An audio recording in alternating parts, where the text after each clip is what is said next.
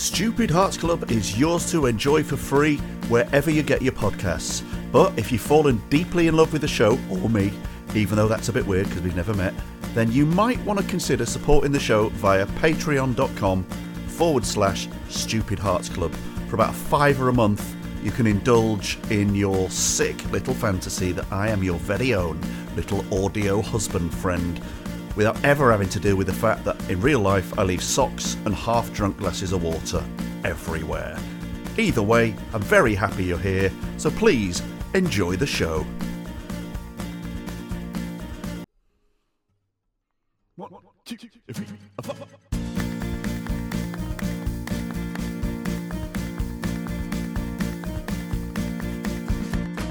Big Balls here tonight, real talk dynamite. Thanks for listening, it's good to be together. Stupid Hearts Club forever. Let's look inside our minds. You never know what we might find.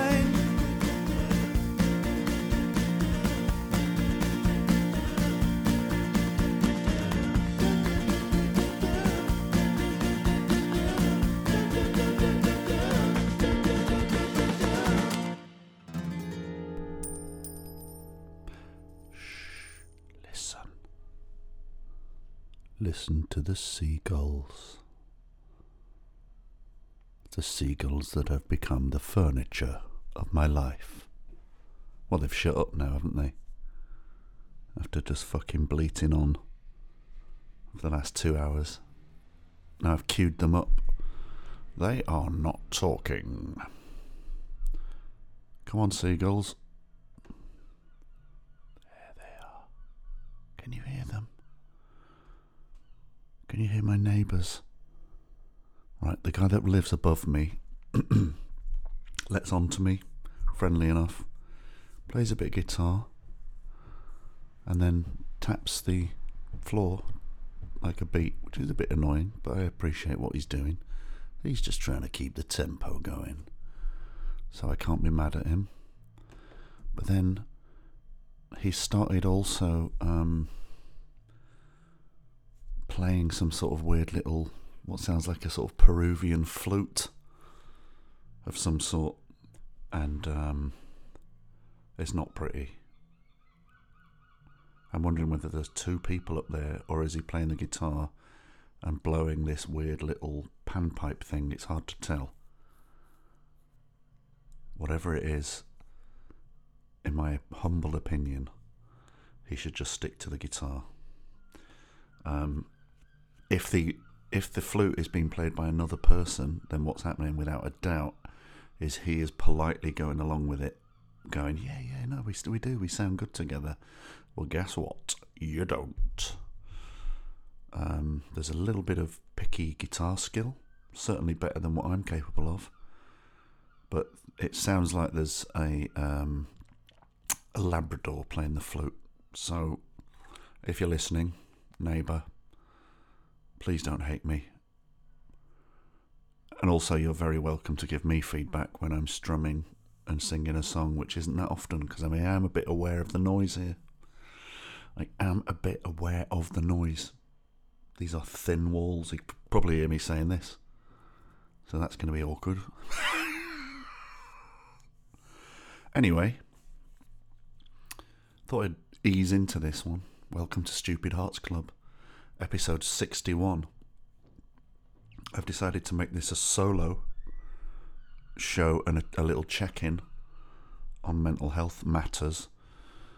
For those of you who are patrons and listen via patreon.com/Stupid Hearts Club, which is available to anyone who wants to listen to the show, get occasional bonuses, but also have the joy of helping support me with an approximately £5 a month subscription. Those people have left me a few little messages at my request for stuff that maybe they could ask me, or cheer that then. I made a sound in a, or yeah, anyway, so I've asked, is anyone worried about anything? Is anything going on? Someone might need some help with, or, and I say this not putting myself out there on any level whatsoever as an authority on problems, pardon me, mental health, anything like that. Let's make this clear. If you're listening to this podcast and there's something going on with you that you're worried about, whether it be depression, anxiety, general worries, specific situations, whatever, I refer you wholeheartedly, just in the terms of this podcast, to episodes I've done with Katrina Georgiou, especially the first one, where she spells out in excellent detail the broad world of mental health therapy, the therapeutic universe. She does a beautiful job of helping us all understand different reasons why people might need help and what they can do about it. What I can say is that one little piece of advice that we gleaned from Katrina over the last couple of times we've spoken is that if you are in a moment or in a phase or in a slump or it's somewhere in your life where things haven't been great and you're starting to wonder whether something needs to be addressed, a really, really, really excellent place to start would be on the Mind website, right? I'm going to actually Google that while we're talking, just to make sure I know where it is. Mind, I think it might be, yeah, it's mind.org.uk. And that is one example of a real entry point place where you could arrive on the website and find there's a big button that says Get Help Now, and there's also a button saying Information and Support, and it's just kind of a very good first port of call for anyone who's never reached out on any level before. The other thing that you could do is literally call your GP and say you feel like you need some sort of conversation about what kind of help you might want. And then another thing you can do is phone. This is more like if you feel like you're having a bit of a crisis, but I think it's fine to do it anyway. You can phone 111, the NHS number, and then option 2 is what takes you through to sort of mental health type services, where someone will answer and you could just sort of say, hi, I'm just ringing because I don't know where to start with addressing some issues that I feel like might be going on with my mental health or whatever, right? So I just thought I'd start off saying that, because then, I want to be clear that anything that I waffle on about in the next hour or so is not in the context of me being in any way a trained professional who knows what he's on about.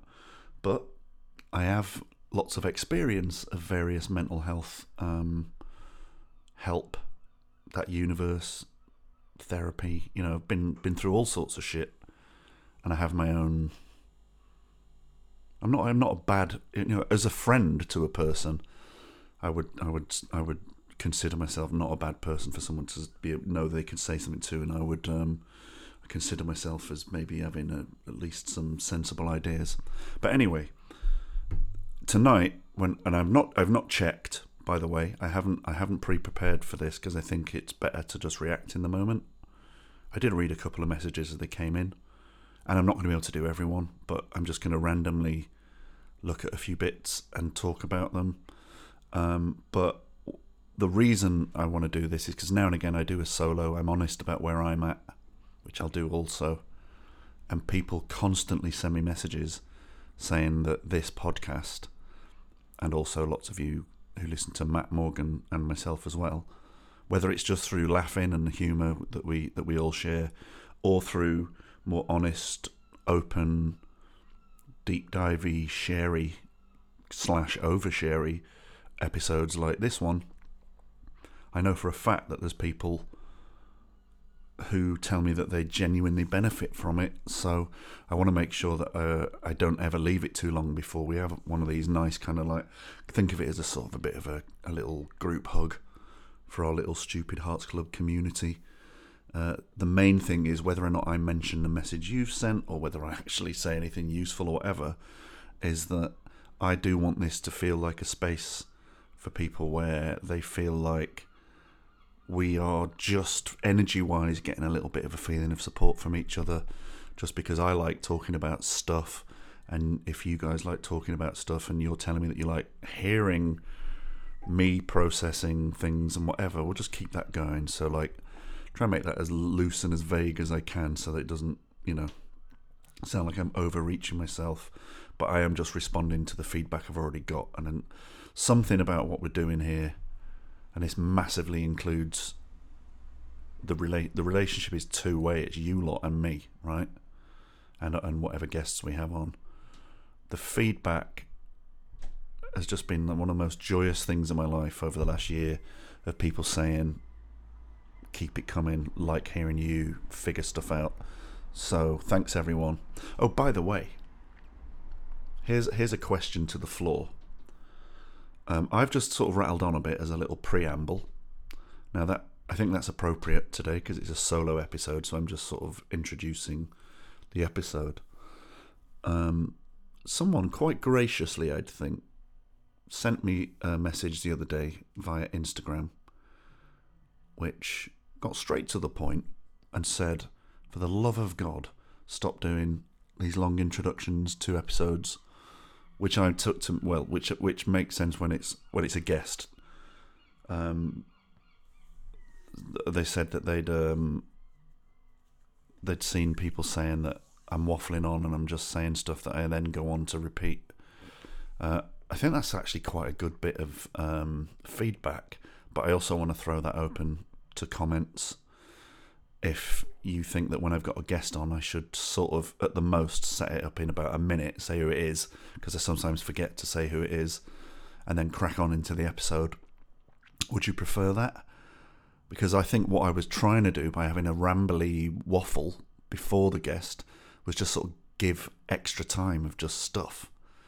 But it's absolutely worth bearing in mind that it might be like, hurry up, mate, get to the fucking point. I've tuned in to listen to whoever you're talking to. If that's the case, and some of you agree, how would we feel about I can have a little waffle at the end, can't I? Instead of putting it at the beginning, that might be a way of doing that, because some people might like it. Or it might be nice to reflect on the chat that's just been had. So I might try that next time. There is also the chance that I'm being too sensitive to just like one person's opinion, but I was quite proud of myself because I read that message and thought, all right, hang on. All right, you might think that, and someone else might not think that, but then I just thought, no, it's actually, I was quite proud of myself for being able to go, nothing wrong with a bit of constructive feedback, especially when the message has got the word love in it, which is rather lovely, isn't it? So, person that sent me that message, not a bad thought, and yeah, I'll try that.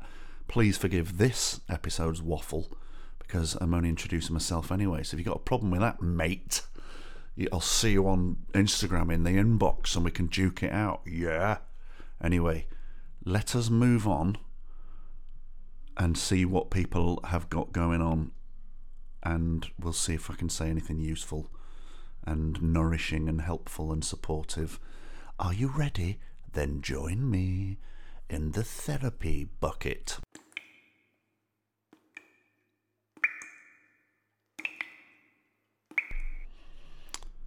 Okay, so the idea to do this episode as me responding to stuff that maybe you bring up came from someone sending me a message, which happens probably every week. One or two people have a little share with me, and I love it. I think it's really important, especially from blokes, that we are finding all these little nooks and crannies now in the culture, especially through podcast, where people feel like they can say that then don't feel like they're doing so well. And So in this case, I'm not going to read the person's name out because it was a private message. But in a nutshell, a lovely chap sent me a message saying that they have moved to a small village, having lived in a bigger city and been there for 8 years. And then I'm trying to paraphrase it so I don't sort of like give away too much about the person. Been living in Dudley, or like is from Dudley, but the person has said they are now in a small village, probably because I talked about that so much on Matt's podcast and in my own. They've probably heard me banging on about going nuts in a small village, and this person is saying that they're really struggling and feeling lonely, and they have, I'm going to talk directly to them. You say you've got some Matt Morgan-esque hobbies of bushcraft and metal gigs, but they're not really very social, so you're just feeling like you're living, as in your words, point to point while trying to fill in the gaps.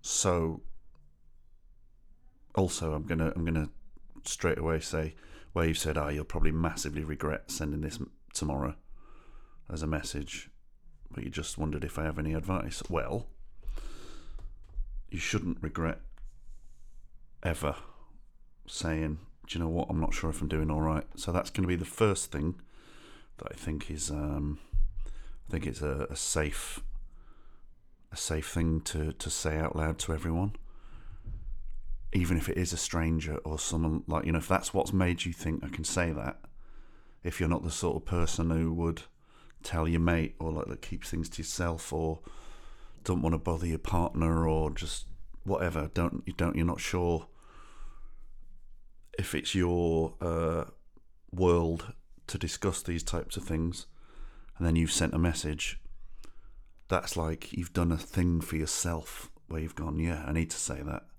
So that's really good. So no one who ever sends a message, whether it's to me, which you're very welcome to, all of you, whether it's to me or your mate, or to just someone who you've met along the way you think might understand it, or you've heard that you've worked with someone and they went through a thing and maybe they'd know, and never, ever, ever feel bad or stop yourself from telling someone.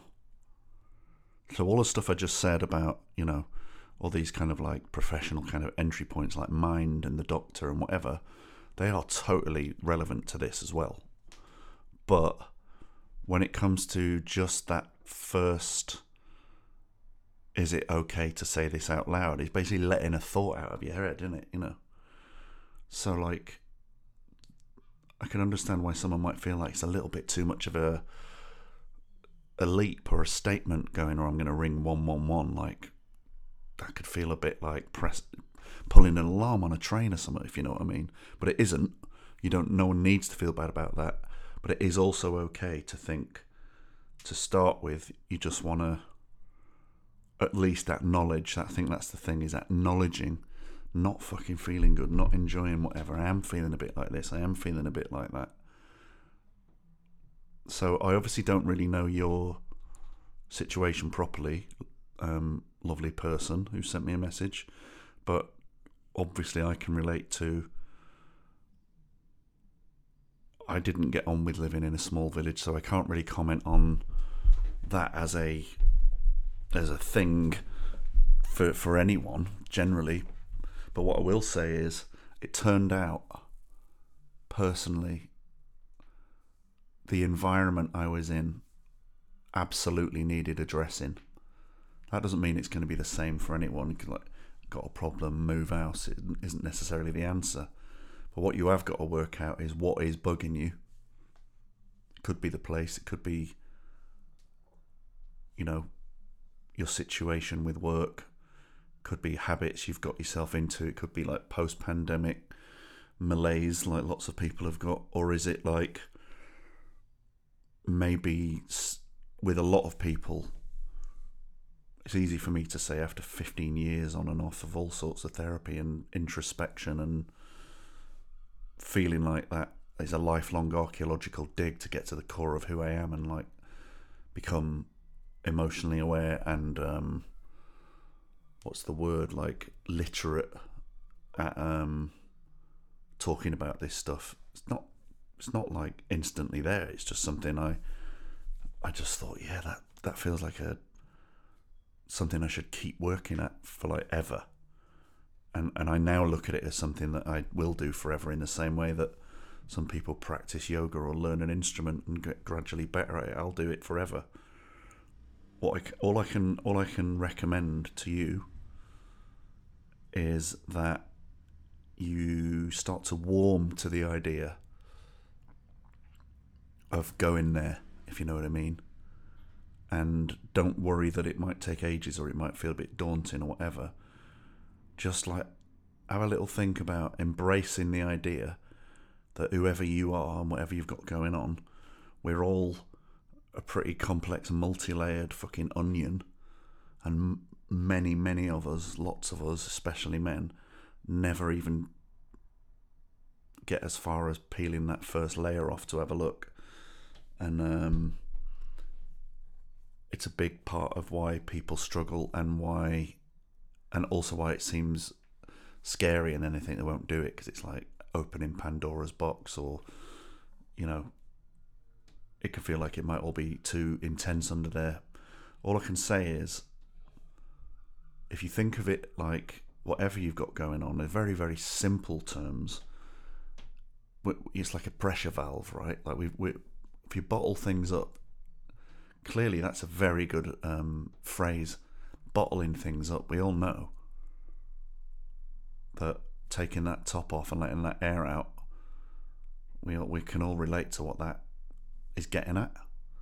So I would say, my only advice to someone who's saying you're just sort of plodding and you're not feeling great and you're feeling lonely and whatever, is to find a way to start discussing it, start talking about it, and maybe give some of your mates or family or anyone who you feel like you can trust the benefit of the doubt that you'll find we are now living in an age when not many people are still going to be judgmental or dismissive or whatever. And if you start talking to someone who doesn't seem like they're comfortable and know what they're doing talking about these types of things, that's all right.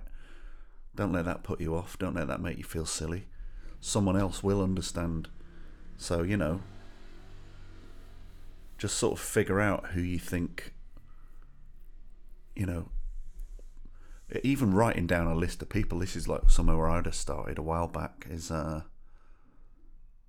just have those moments when you're reviewing who's in your life and what they're good for. And just, I can recommend, just as a general exercise for anyone, think about who is your wolf pack.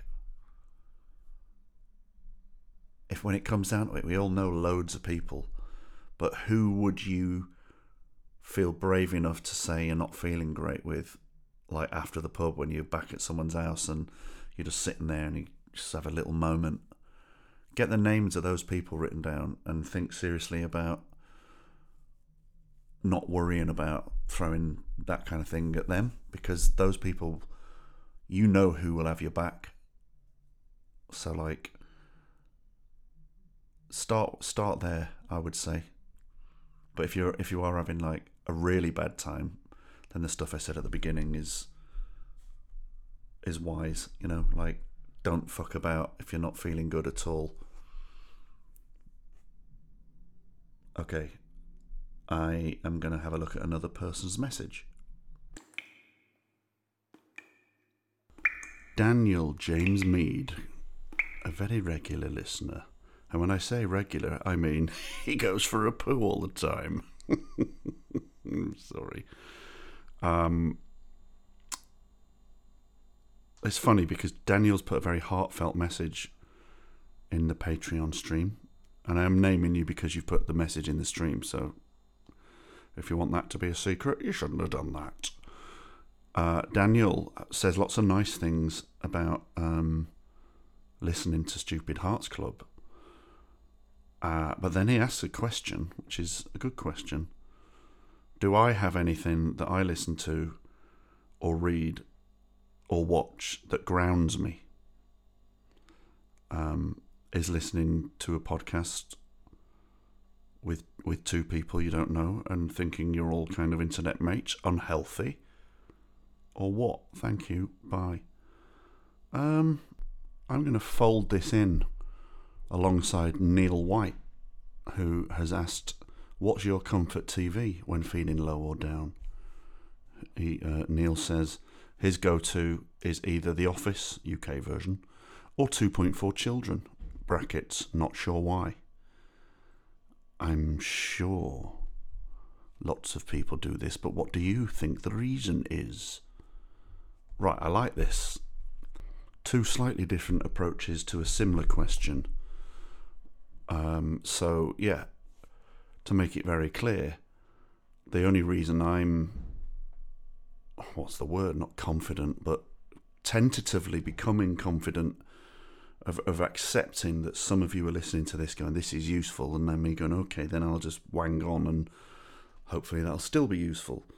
Now, I know that works because long before I've done any podcasting, I definitely found, as soon as I started listening to podcasts specifically, that there was something about tuning into the same person a few times and just, I think over time you kind of like, with chat podcasts like this, you start to get a sense of how the person's brain and soul works a little bit, and hearing how different people figure things out is, I suppose, it's like if all of us who are listening to this now, like, we don't sort of really know each other, but if we hadn't found each other, that's that. And then say you suddenly go on holiday and you get sitting next to the beach with someone for a few days. It's not sitting next to the beach, sitting on the beach next to the person. Or you go on a job with someone and you've not worked with them before, but suddenly there's a thing to do, and like over a week or two you have to figure out a load of problems, and you have those little downtime moments and whatever, and you can like form a bit of a bond. Obviously that's in real life, but what I think's incredible about podcast is that by listening in on conversations, whether it's with, you know, someone who's good at this with a guest, or them just sort of banging on about how they feel about things, is that in a way you are having a version of that, those people you got on really well with on holiday, sat by the pool, and we all become a bit reflective. An aeroplane's another interesting place where that happens, I think. You could be sat next to a stranger on a plane and have quite a deep chat, don't you think? Might probably make quite a good podcast, actually. The Mile High Club, but without the sexy. But yeah, so what am I thinking here? Right. So back to the kind of the joint question. The podcasts that make me feel like I'm in a warm bath and there's something comforting and somehow beneficial about listening to someone, even though they're not, they have no authority to know any of my problems and what I might be needing, but something nourishing is happening. The obvious one to start with, you know, is Adam Buxton, which I probably don't listen to as much as I used to, but through lockdown, as well as just chatting to Matt and listening to our chats and his chats, Buxton was the first one where I feel like it's the difference between like the chat show world, all the years growing up watching things like Jonathan Ross and Parkinson and whatever, and you thought that was quite interesting and insightful, but there was not one moment of it that ever felt particularly honest. So as soon as I started listening to Buxton, it's just a more intimate thing, right? So that was the start. But since then, the person who I love listening to that calms me down, and I just say, I don't actually even care what you're talking about, but I know that the way you are going to approach talking about this thing just somehow fucking does it for me, and I feel like I learned something from it, would be Blind Boy Boat Club, which is a podcast that's out there with a guy from a comedy group from years ago, a rap comedy hip-hop group called Rubber Bandits, who had a little bit of kind of like TV success, but he has reinvented himself in exactly the image that I am now very openly going to try and emulate in my own humble way. This guy's done lots of comedy, he's done lots of music. He's actually pretty trained up in various aspects of mental health, but he uses his platform to just muse and talk and whatever, and sometimes he has guests and sometimes he doesn't, but it's always interesting hearing him. And the number one thing that he's got going for him is that he is very good at steering it always back to empathy for the world around him, but also telling everyone the huge value and the importance of empathy for yourself. And this is someone sharing his own battles with problems with learning at school, like dyslexia and autism and stuff like that, and not having felt good about himself for many years. As growing up in Ireland, he's very honest about the specifics of the fear that will grip him when he's not feeling good, and anyone who likes that aspect of listening to this podcast, I have no doubt that you will love Blind Boy. But that's on the kind of literally similar ground to us, right? Recently, I've started listening to Stephen Bartlett as well, CEO dude, Diary of a CEO, and it's interesting because when lots of people who I would say probably don't listen to lots of interesting niche podcasts, they've all heard of that one because he's like a Dragon's Den guy. And I was a little bit resistant because it's like, oh yeah, tell you what podcast you should listen to. Those, famous people who are already making enough money and now they've also got a podcast. It's like, well, yeah, maybe that's very good, but no, they don't need my support. Like, I prefer finding the more indie kind of small guys like your Blind Boys and whoever. But then I listened to a couple of episodes of Diary of a CEO, and I'm not sure if I like the kind of I'm a successful billionaire, you should listen to me model. That was my barrier going in. But in fact, you're just listening to someone who's very good at decision making and who is very empathetic and in tune. I think it's just nourishing talking to people who, that's the opposite of, without getting political, the opposite of an Alan Sugar or a Donald Trump, where it's like, here's who you've got to crush and who you've got to shit on to make it in the big world. This is someone nailing life, but being very honest, very emotionally aware, and very vulnerable in being honest about what struggles he's had, and being empathetic to getting people on who talk about problems and how to approach them. It is genuinely really good. So, but again, he doesn't need your money. So like, let's get together and try and get me on his show so then he can give me some of his billions of pounds. No, but he's really good.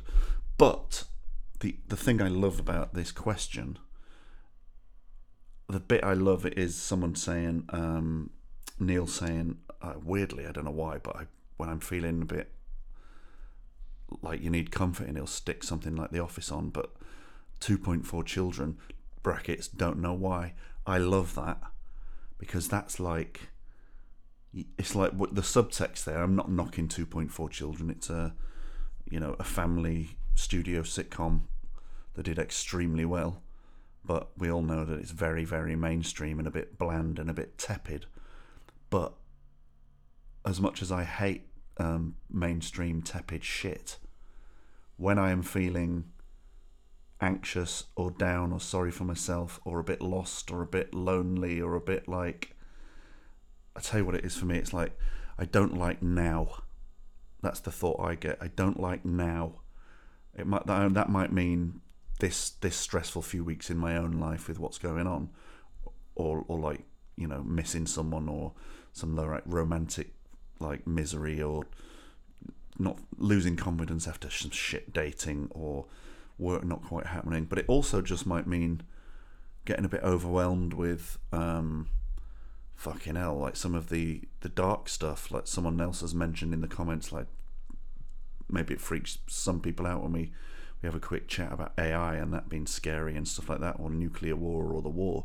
But sorry if that triggers anyone, if you like, but I think it's worth mentioning that like we all do live in this world where we are being reminded all the time that there's dark shit, and there's existential threats, and there's the potential for uncertain futures and whatever, and sometimes that'll just wash over me and I'll just think, no, don't go there, I'm not interested, nothing to do with me, nothing I can control, and that's like a really healthy attitude anyway, which is like just concentrate on the things that you can look after. That's definitely just a killer kind of mental health bit of advice on any level for anyone, is if you can make yourself only focus on what you can actually do about anything, that is literally all you can do. It's like worrying about all the stuff that you can't do anything about is a bad idea, but it is not that easy. You can have a week of bad news. I mean, the coronavirus is the biggest version of this thing that's ever happened, where we couldn't control something and it happened to us all. And then soon after that, when at the beginning of the Ukraine-Russia thing, it was like I was genuinely scared for a couple of weeks that this lunatic was going to start a nuclear war. That was not easy to contain. So at a time like that, my version of 2.4 Children, sorry, just having a little drink, my version of that comfort thing is to go back, right? I will specifically go on like BritBox, the app, right? The TV streaming app. And I will look for old TV shows and films. And weirdly, I like seeing, I'll give an example. There's a Michael Caine film, The Fourth Protocol, which is enjoyable on so many levels because it's partly because it's dated really badly. It's got Michael Caine in it, but it's got Pierce Brosnan in it as the sort of main terrorist sort of baddie guy. But he looks like someone out of a Burton's catalogue, and he drives like a royal blue Ford Escort, and yet the film is actually about the Cold War and a huge nuclear threat. But it takes place just at a sweet spot at the end of the 80s, where the whole universe that the film's set in feels like Alan Partridge's universe in a way. You know, it's like bad anoraks, saloon cars, and clothes, and just I will soak up it being funny, like the kind of retro, the filter on it that is like the warmth of having watched that film back in '88, and then I get obsessed with the feeling of a certain era. So I feel like that when I'm feeling really stressed or anxious, I go looking for things that feel like they're set around between 86 and 89. I'm only really realising it's that specific as I say it now. And that could be anything. It could be like sitcoms on BritBox, or like some old version of a drama that I remember that it's all grainy and old and whatever. And I think that part of what I'm doing there is I'm just going, I want to be back there when it was a bit simpler. I want to be 13 or 14 in my bedroom, and nothing's up to me. I've got no responsibilities. I've got school the next day. I'm in my 80s bedroom with a stripy duvet and Venetian blinds and a picture of a Porsche in a red frame with a small boxy colour telly in my room to watch, like, repeats, we're not in America, of The Young Ones and the comic strip Presents and stuff like that, and Blackadder and whatever. And it's like, when I think about that whole cultural universe and time, I'll probably even that week listen to like some music from them as well. So I'll be like music that I've not thought's cool as an adult, and then going, right, I'm going to listen to Terence Trent D'Arby this week because it's like it's transporting you to when you didn't have. You would have had stuff you were stressed about, but none of it was up to you to solve, and that's a really interesting thing psychologically. So that I'd say that's a very different thing from actively feeling like putting a podcast on feels like it's like having the equivalent of having a nourishing meal or a night of pampering where you nourish yourself now. This is like almost a kind of, well, it's escapism, isn't it? It's a very specific form of escapism. And so mine is like almost like better if it isn't that great, like a sort of 3 out of 5 film from 1987 is like the sweet spot of me feeling like safe. So yeah, I don't know what other people's versions of that are, but that's certainly mine. And I think we can all relate to this one. Like when you felt a bit poorly, I'm quite good at eating healthily a lot of the time, even though I'm a bit beery and sausagey at the moment.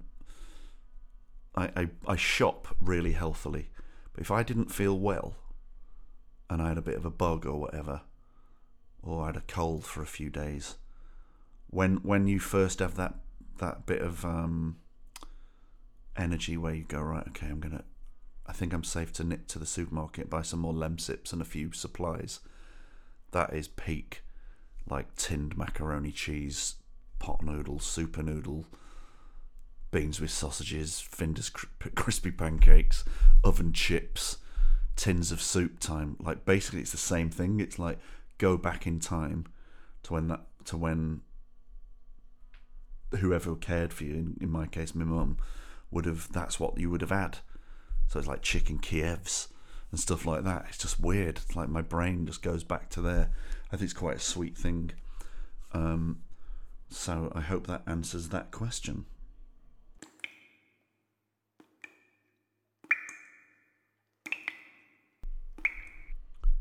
Jose, assuming I'm saying that right, is interested in my thoughts on anxiety and how you would or do deal with the preposterousness of being anxious of potential attacks, by which I assume you mean being anxious about the potential of getting anxious, which, as you correctly say, Jose, when that happens, when you get into that zone, what's weird is I've been there, and you actually will think this is ridiculous whilst you're feeling the fear, which is almost something to hang on to.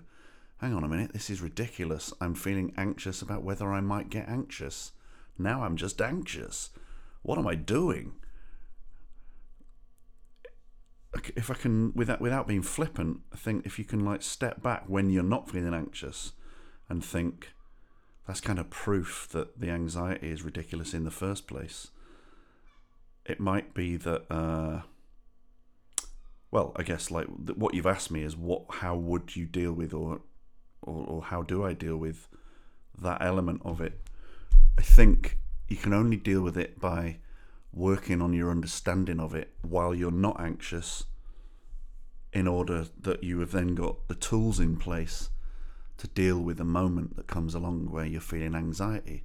Because then what starts to happen, instead of just feeling it and going, oh my God, here are those thoughts, and reading them out in your brain like they're the truth, what you're ideally hoping for with anxiety is that you slowly learn that that is just a feeling, and it's a thing that's happening to your body and to your brain, and that you are separate from those thoughts and those feelings, and that you can start trying to observe when it's happening.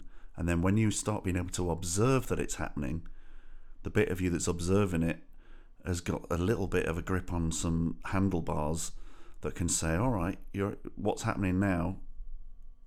I won't trigger Jose by making it about your head. We'll say it's mine. So I was thinking I'm going to be anxious, and I'm thinking, oh my God, I bet I do get anxious, and now I don't want to be anxious because we know how bad that is. Now I'm anxious about being anxious. What I've developed through learning about anxiety and what it is and how it works, and being coached through dealing with it with therapists, or by talking to doctors, or by even like going on YouTube and finding like decent videos about anxiety and how it works, and reading up on the subject and all that kind of thing, is you start to realize that you have more control than you think to be able to make a decision to go and do something that is going to give you the space to go and let this thing calm down and to let it pass, right? So as an example, and I'm not going to tell anyone what they should literally be doing, but as you've asked, I'll tell you what. When I was really in the thick of it and like not feeling great and really struggling when I was very ill last year, it was at a level that I'd never experienced before, where I was sort of stepping out of the house thinking, let's see if I can go for a walk, and then I would discover that all my instincts were saying, this is fucking, even this doesn't feel safe. You need to literally run back in the house and hide under the fucking bedclothes, which I did a few times. But I also knew that if I could just get myself out of the house, I used to walk into like a playing field opposite where I was, like, you know, with all this lovely countryside around me when I was living in this little village. That was at least bloody peaceful when I needed calm. So I used to walk around the big field, and I used to go at least try and do like a lap of it, however slowly, because I was not in good shape for like a proper walk.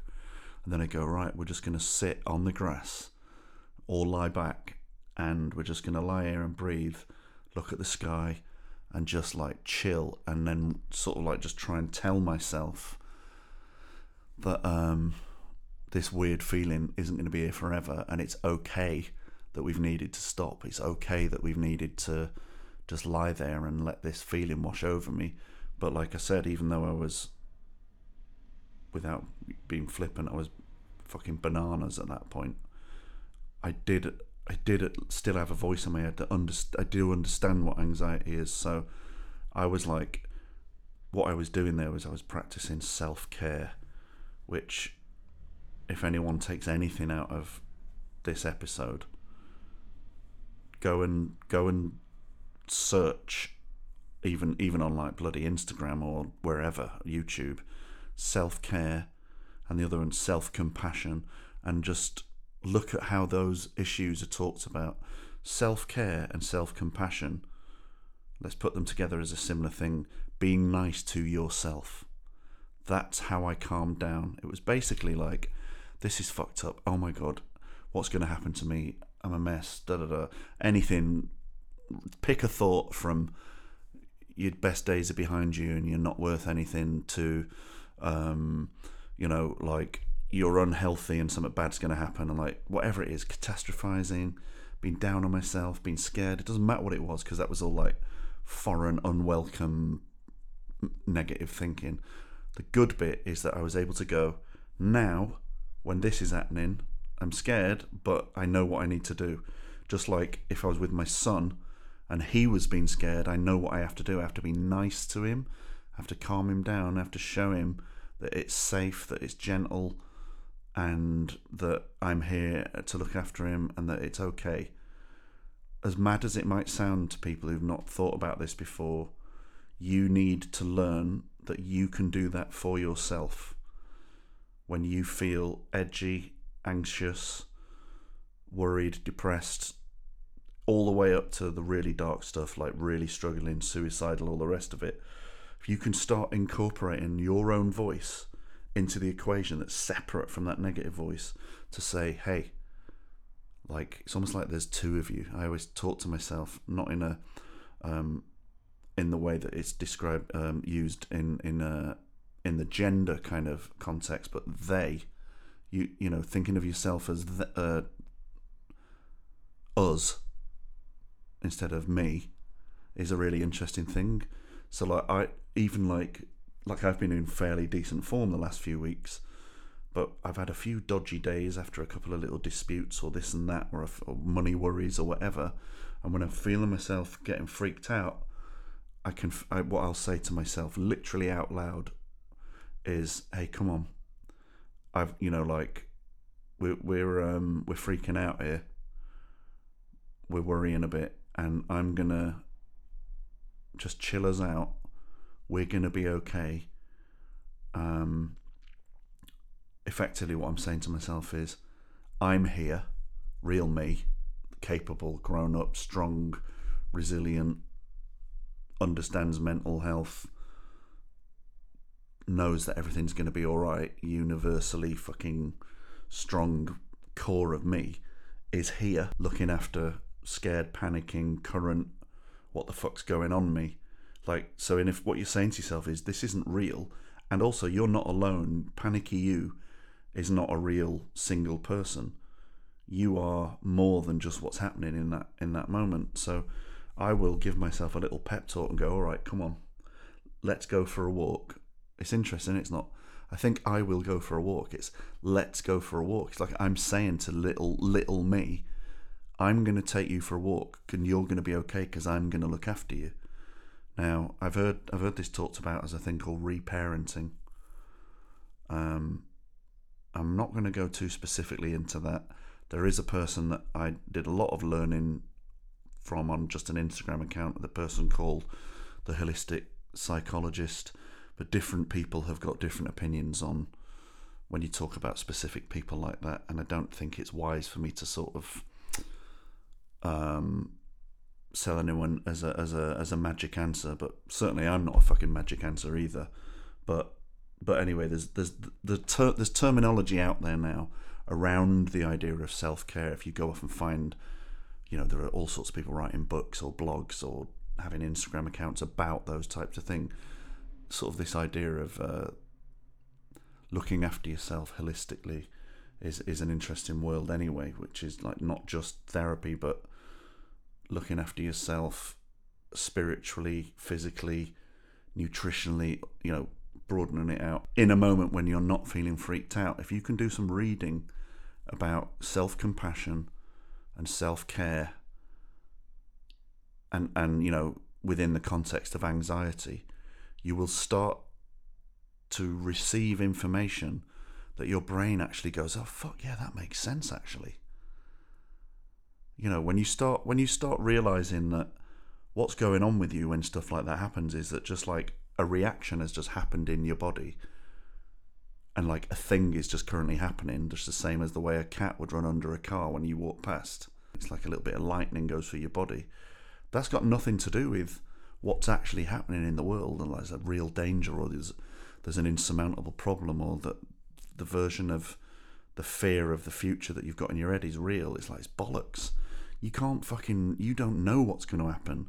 You don't know, whatever your brain's telling you is worth worrying about. What you can almost guarantee is it's probably not as bad as you are feeling it might be. So once you sort of get on board with that and start saying, this is something that's physically happening, this is the equivalent of like the water temperature on the gauge in your car on the dashboard, it goes up into the fucking red, like the car's gonna blow. And it's like, well, you as a motorist know that you can go, right, the car's overheating, need to pull over and let it cool down, not just drive around going, oh god, why is that like that, and letting it blow up. So I think the sort of clumsy message I'm trying to get across is that you can learn that there's things you can do when you feel like that, and that even though that might feel weird when you've not done that before, over time, over practice, the same as like stretching or fucking anything, you will learn that those little techniques genuinely do help you. Now that's like in the moment, right? The other side of it is, what should we be doing to reduce the chance of us getting to that state in the first place? And that's when you get into all the boring but very, very important advice that we're all beating ourselves up about. The one where we sleep enough, exercise enough, eat loads of nutrition, brilliant, like healthy food, don't physical exercise, and having an outlet for stuff that makes you happy, and all those like kind of like 5-6 points that generally like raise people's happiness. There's loads of information about there and all that, but I think that's slightly different from, you could be like, let's say you're doing all those things that you should be doing, but then you suddenly get anxious. It's kind of like, not going to get you out of it to go, well, tomorrow I'm going to have an egg white omelette and some spinach, so why am I being anxious? You'd probably just be hard on yourself. The compassion bit and the learning little tricks to calm yourself down becomes really, really important, because it's like, that's a different sort of timeline, isn't it? You can have loads of good habits and a lifestyle that will raise the chances of you being happy and rested and energetic and whatever, but I still think you need I still think it pays to teach yourself, to educate yourself about the worlds of anxiety, self-care, self-compassion, tools that are good for anxiety, all of that. Go and, learn about it. The same way that it's a little bit like, I don't think we do this anymore, do we? But when I first started driving, because I'm fucking old, when I first started driving, you got taught how to do your oil, your air filter, basic stuff like changing a distributor, changing your tyres, like, because cars were a bit shitter, topping up your brake fluid, your radiator, all that. You basically were told, know how to do this stuff, and that will stop you being fucked when there's a little, suddenly the gasket blows or the radiator leaks or like whatever. With our brains and our bodies, I feel like it's the same thing. Like, looking after the car is one thing. That'll keep it running healthily for years. But knowing how to do maintenance is also, it's a different part of it, but it's really important. So yeah, don't feel silly looking for don't feel silly going and looking for these terms like self-love, self-care. It all relates to, it's such a cliche, like it's been in stories and in films and in especially rom-coms, years and years and years, that thing of like, I couldn't love you until I loved myself. And it's like, it's such a cliche that you'd almost just sort of like just walk past it without looking. But that it bears, it's really important to stop and think, what does that actually mean? A load of fucking thinking and work that means that you actually really, really genuinely have got your own back and you like yourself as a person, and that you're like committed to saying, I'm going to look after you. I'm not going to let people be nasty to us. I'm not going to let people take the piss. I'm not going to let us be too unhealthy. I'm not going to let us screw up that opportunity. I'm not going to let us generally live in a cycle that makes us feel crap. It's like, I'm going to help us get out of that. That's self-care. And I would credit that being the number one thing that I changed in the last year, where I truly went, right, that's really fucking important. That and the maintenance, the calming down, the understanding that I'm not my thoughts, all of that. But yeah, the number one thing was like the self-compassion bit, not being hard on yourself. Don't be mean to yourself. Don't get angry at yourself. Say, oh, I've done it wrong again. I'm a twat. I'm a cunt. And men especially talk to themselves like that all the time. Yeah, well, I'm a fucking cunt, and so I did that again. Blah, blah, blah. It's like, no. That voice has come from somewhere else. You need to fucking shut that voice up and say, I am looking after us. We belong here being happy and fucking feeling good, and like, however many mistakes you make in your life, you always want like that one fucking good person or teacher or someone that we've all had in our life at some point who was like making sure that you didn't feel fucking bad about yourself. It's super, super important. So yeah, that is my little rant on that subject. I realise it's not like, it's not like a proper questions and answers sort of agony aunt session, but I can't stress enough how much being nice to yourself is a very, very big step to learning stuff that will help you deal with anxiety and depression and all that sort of shit that all of us have to deal with. I'm going to choose Javier Carroll's message. And the reason I'm going to choose it is because it's an interesting subject. It's not a big, big subject for me, but I've just noticed that Javier has said that he's 19. I can't believe that anyone who's 19 would listen to me fucking farting on with myself. But the advantage of being however old I am, which is over 30, is that you've been 19, and even though it's different in every era, you also know, it's a good bit about getting old, is you know how much pressure you put on yourself for various reasons at different times in your life, and you go through these eras slowly realizing that usually you've had a different version of being worried about something, or over analyzing, or being like we've just been discussing. You could be being like too hard on yourself about various things. So here's what Javier says. Asks how. It just says how to handle alcohol use. I'm 19 and at uni. I've made the choice to stop drinking, and I'm a few months into this process. The problem is that a lot of the fun of uni is the drinking and going out culture. Should I just drink at uni or limit it to once a week? The reason I don't drink is because I get terrible hangovers, and the effect on my mental health is just not worth it. Maybe for some people hangovers are less of a factor, but they highly affect my mood. So, this almost quite straightforward.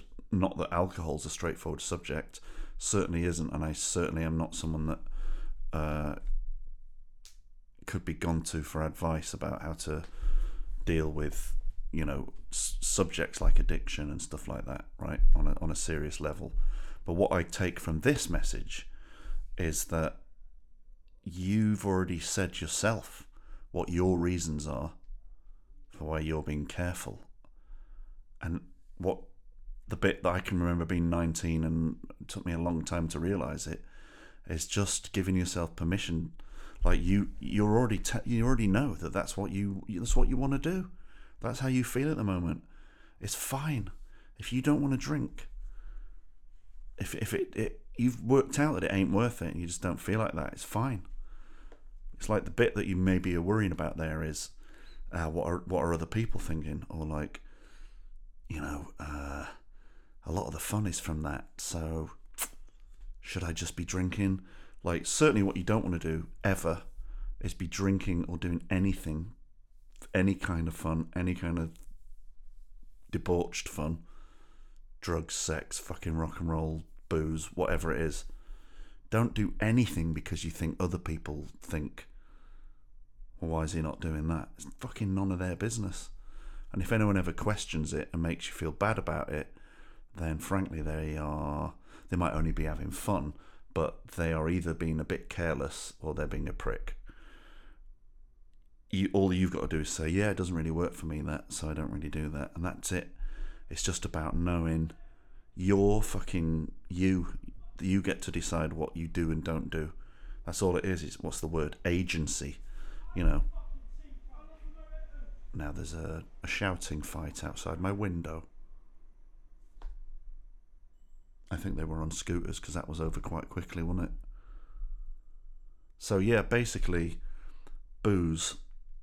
Personally, I grew up in a pub. So by the time I was 18, I had seen a lot of people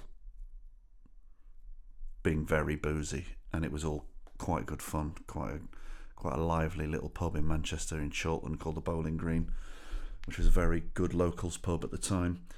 So boozy culture was a big part of my life, not necessarily through students, but then my mum and stepdad had then left that pub and opened a bar in Spain, and I'd go out there and I'd work behind the bar with my little ponytail, my wooden beads, and my tan, and I'd go out and like some sort of fucking gland on legs would be trying to pull birds, as we called it at the time, and notch up my snogs for the summer to compete with my mates and all this sort of bullshit. And it was a lot of fun, but I also look back and I just think, Christ, I was so deeply insecure and so deeply in a period of wanting to project a certain thing, or to look like you could be successful in that way, or to try and prove something to your mates about how much you could drink, how many girls liked you, how funny you were. The whole pissing contest of being that age, especially for lads, it's just fucking ridiculous. And that's before we get anywhere near the toxic level of like all this kind of mad fucking bro shit you get with like all these Andrew Tate videos, and like that culture around him, which is like a grotesque extension of what started coming out from these pickup artist books a few years ago, which I confess I read a couple of and thought were funny, but even back then, I'm glad to say I've got enough kind of like sensible, actually decent mates that we would sort of take the piss out of that whilst also being kind of intrigued by it. But it soon became very clear that most women were looking at that thing just thinking, that is fucking pathetic, have you heard this shit? And now here we are like 15, 20 years later, and we've got incel culture and we've got Andrew Tate and all that. And at the heart of it is just how many people who fall into being into all that shit would do well just to take the advice of just not fucking putting pressure on yourself to have to fit in and to have to be a certain way or have a certain success level or look a certain way or treat women a certain way or drink a certain amount. It's this mad expectation of like, what's my identity supposed to be and how do I project this fucking like alpha energy? It's like fucking bollocks. It, actually goes back to what I was saying before. If you do the thing I'm working on, making sure that you're just good to yourself and you like yourself, and you're not hard on yourself, you will then not end up having this nonsense bravado, outward kind of defensive, aggressive, trying to prove yourself bullshit fucking outfit that you put on in order to get by. It's a pretty normal thing to go through as a young person. It's like everyone's trying to figure out their identity between sort of like mid-teenage years, maybe up till like through your 20s, and then it starts to be a bit like, now you got to deal with everyone around you starting to grow up and settle down, and like everyone gets scared of that. But the bit in the between 15 and sort of 30, it's like, which fucking t-shirt should I be wearing to be in the right fucking, do I also need to be wearing Crocs with fucking badges on them, and should I fucking shave my hair off, and how do I feel about my sexuality, and where do I fit into this whole fluid thing? And like, to be young at the moment is to really be amongst a bunch of people who are saying all bets are off, fuck knows what any of us are, let's all explore it all. And like, as an older person, there's like almost two ways of looking at that, which is I'm kind of like really fucking a bit jealous and super impressed at a bunch of people saying we can all be whatever we want. I think that's kind of amazing. But I also slightly worry that there might be alongside that a little bit that almost becomes in itself kind of like, we're all completely undefined, are you one of us or not? So then in a way it's almost like it becomes a tribe anyway. It's almost impossible for people between 15 and bloody 30 following the wind of what their kind of like culture and their fashions and their music and their attitudes are. It's almost impossible not to have to figure out where you fit in on that, and that's fucking annoying. You can't just be literally an individual where you're like, well, I'm not really thinking about it, I'm just concentrating on tending my own garden and trying to like get on as a person. So on that score, I think if I'm concluding anything here, it's that it is quite hard being young. So just be fucking nice to yourself and keep reminding yourself, do you know what? I'm young. Fuck knows. I'm not supposed to know all this stuff yet. There's plenty of time to figure it all out. All I've got to be is not ever be like, oh my God, is it okay if I'm this person, that person, not this person? Don't let anybody kind of banter you or shame you or take the piss out of you in a way that then makes you behave not like you want to behave. because that, I don't think it is a gender thing that girls do it to each other as much as boys do, and everyone in between, right? But certainly boys, this idea of having to like save face and all that. I'll tell you now, if you know, and this, I'm only putting this in the context for myself of if I could tell something to myself when I was younger, when I thought I was trying to impress girls, and I look back and I fucking cringe at how often me showing off trying to impress a girl was in fact me trying to be an absolute weapon, because my mates would laugh and then everyone would be laughing. It'd be like, oh, he's crackers. We all fancy you now. No, they fucking didn't, because I didn't have a fucking clue who I was or how to be authentic. And then you get older, and then you can just be a bit more like on a level and sort of get to know who you are and not be insecure. And then suddenly you find that it's easier to talk to people and, you know, not feel like you have to impress anyone, and then that'll make you more attractive. Only took me fucking 49 years to work that one out. Thanks for that, everyone. But yeah, as for booze, it's very personal, isn't it? Some people want to eat meat, some people don't. Some people can drink like a fucking fish, and it can be a part of their personality in quite a big way, but without it ever even becoming a problem. Other people have really got to watch it, because it's like they can be on a slippery slope. It's fucking personal. Don't worry about anyone else. Okay, guys. Right, I'm gonna deal with Bonnie Foster's lovely comment on Patreon.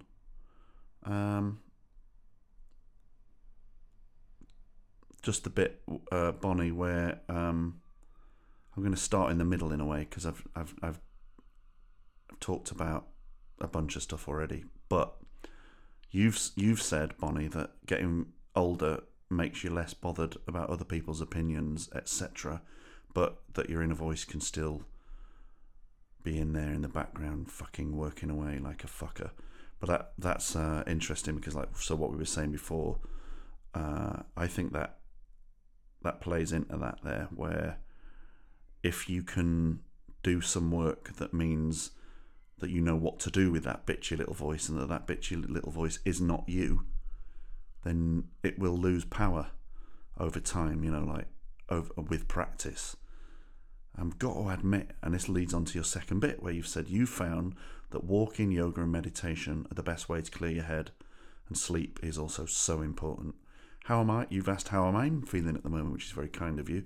And what do I currently do to support my mental health? So I want to go back to like the bit where I'm talking, you know, just to recap on what I said about doing all this work to have tools in place to deal with mental health moments.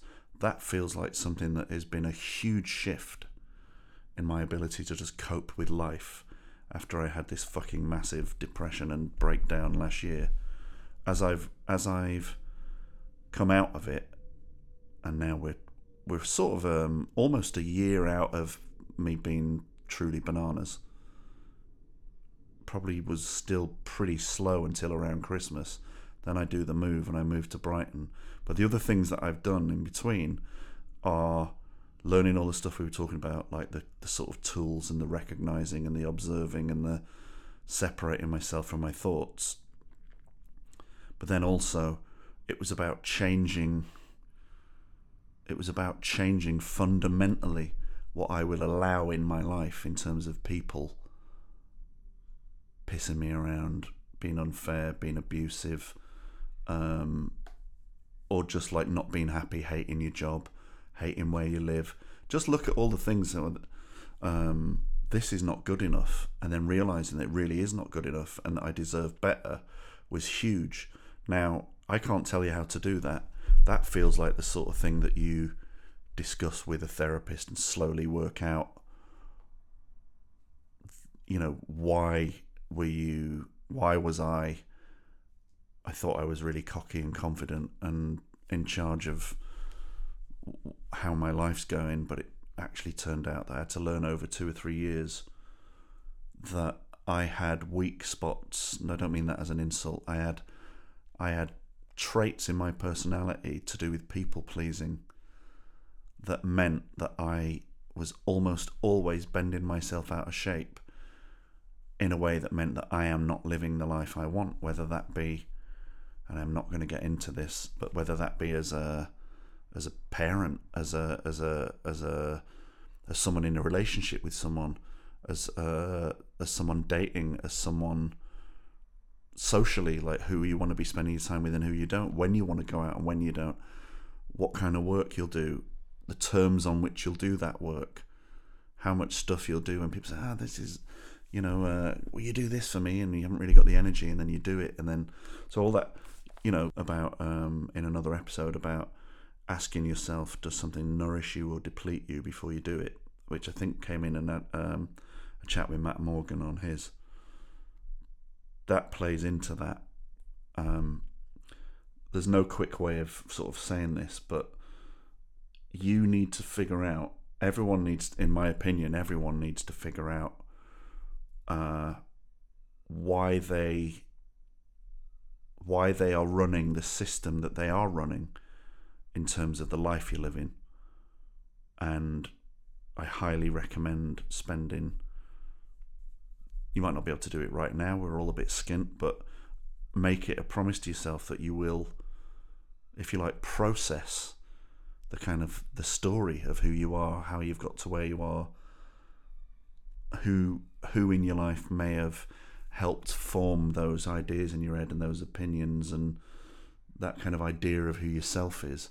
It's really interesting once you realise that yourself isn't like totally fixed. You can keep learning about it and adding to it, and things that you thought, well, that's just the way I am, can turn out to be things that if you learn a new habit, then that other not very useful thing can go away. So long story short, I never thought that I would be someone who could set boundaries and say, I'm not happy with that, actually, in a respectful way, I might add. I'm willing to do this, but I'm not willing to do that. Basically just having my own back. And when I first started having to do that with specific people in my life, it was so uncomfortable and so scary that it made me feel sick. But then what happened very soon afterwards was it started to get little results. So things were now starting to go a bit differently. And then what starts happening is you start going, oh, fucking hell.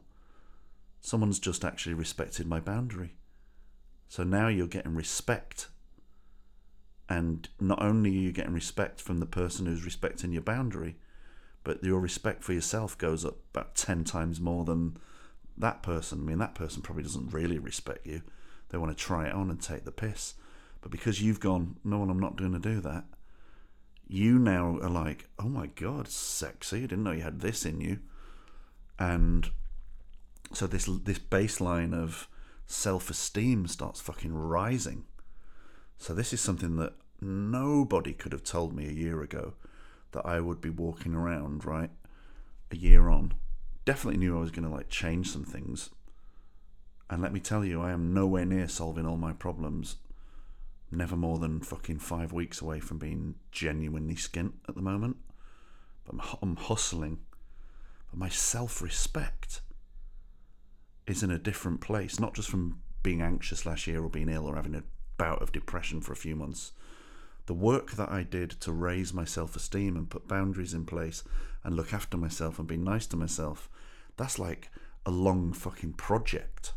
It's like I've built a new fucking city around myself that is, the better version of wanting to live the life that you want to live.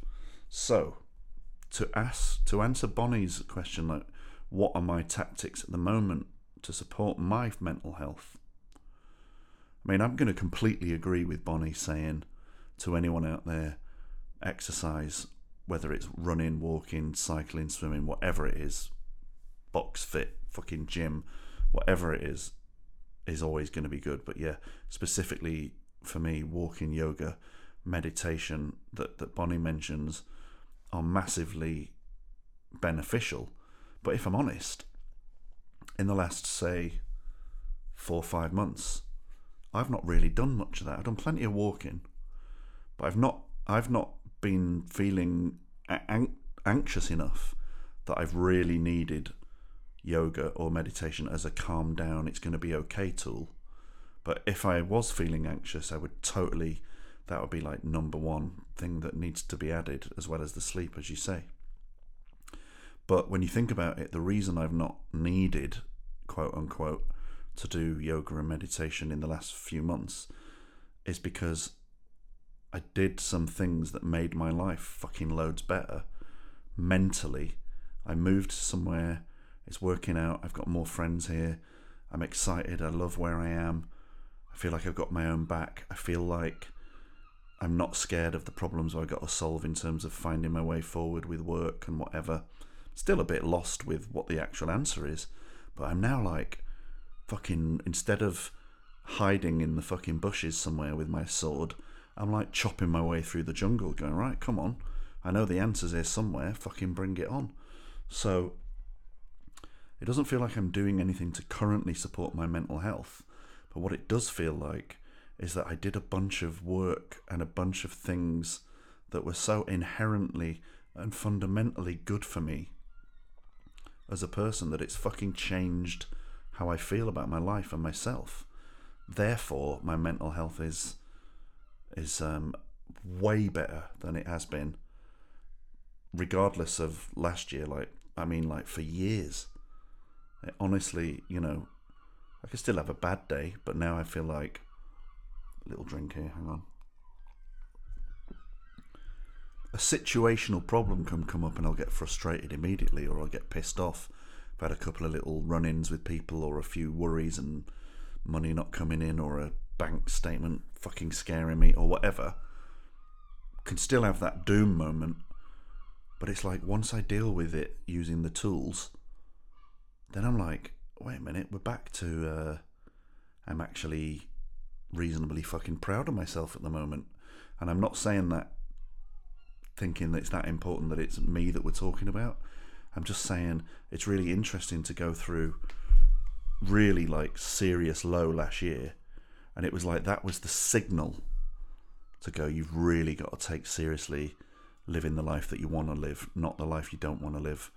And I can honestly say I wouldn't want anyone to have to go through a real major depressive episode, but I feel like I touched the fucking floor and I've come back up, and I'm like, never again will I let myself be compromised in so many ways that it can make me that mentally ill. So that's where the confidence to have your back has come from for me.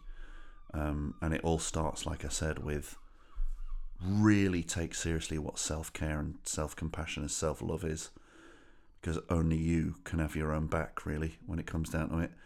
And once you get that little spark, that little spring in your step from feeling like I don't not like myself, then it becomes infectious and people fucking love having you around. And I just like, I'm chatty to the guy in the coffee shop, or who, the dentist, or fucking whoever. Like, you just have nice little interactions. You are suddenly now being a more social creature. And part of it is because you are feeling good in yourself, and it's kind of just nice to be nice. So, funnily enough, someone had asked me about social anxiety, and I've never really suffered from that because I'm a gobshite. But Colin, who's mentioned that may play into what you've asked. I don't have specific tips for social anxiety, but surely the more good you can feel about yourself, then the less trepidation you'll have about other people. I don't know. Could be bollocks, that. So listen, everyone. I know there's a couple more questions, but I've got to go to bed now. Sort of nearly midnight over here. So I'll come back to this, right? And I'll have a look at anything I've missed. I'm not answering all of it though. I don't do at this point in my life, I don't do ex-partner / parenting talk. But I fully appreciate the person who said that being a step parent and all that, that's a deep old world. It's a very interesting subject, Be interesting to talk to someone about that, actually. But whoever you are and whatever you're going through, whatever the challenges are that are in your life, all I can say to you is you're welcome here. I hope that we all feel like we get something out of all being in this little community of everyone sharing this stuff. Everyone is going through stuff. Do not keep it to yourself. Do not feel shy. Do not suffer on your own. Together we will, lighten the load, share the burden just by talking and sharing our understanding and love and compassion. And so do that, but also, number one, be nice to yourself, guys and gals. No, don't say that. Oh, don't end on a Savile. Sorry.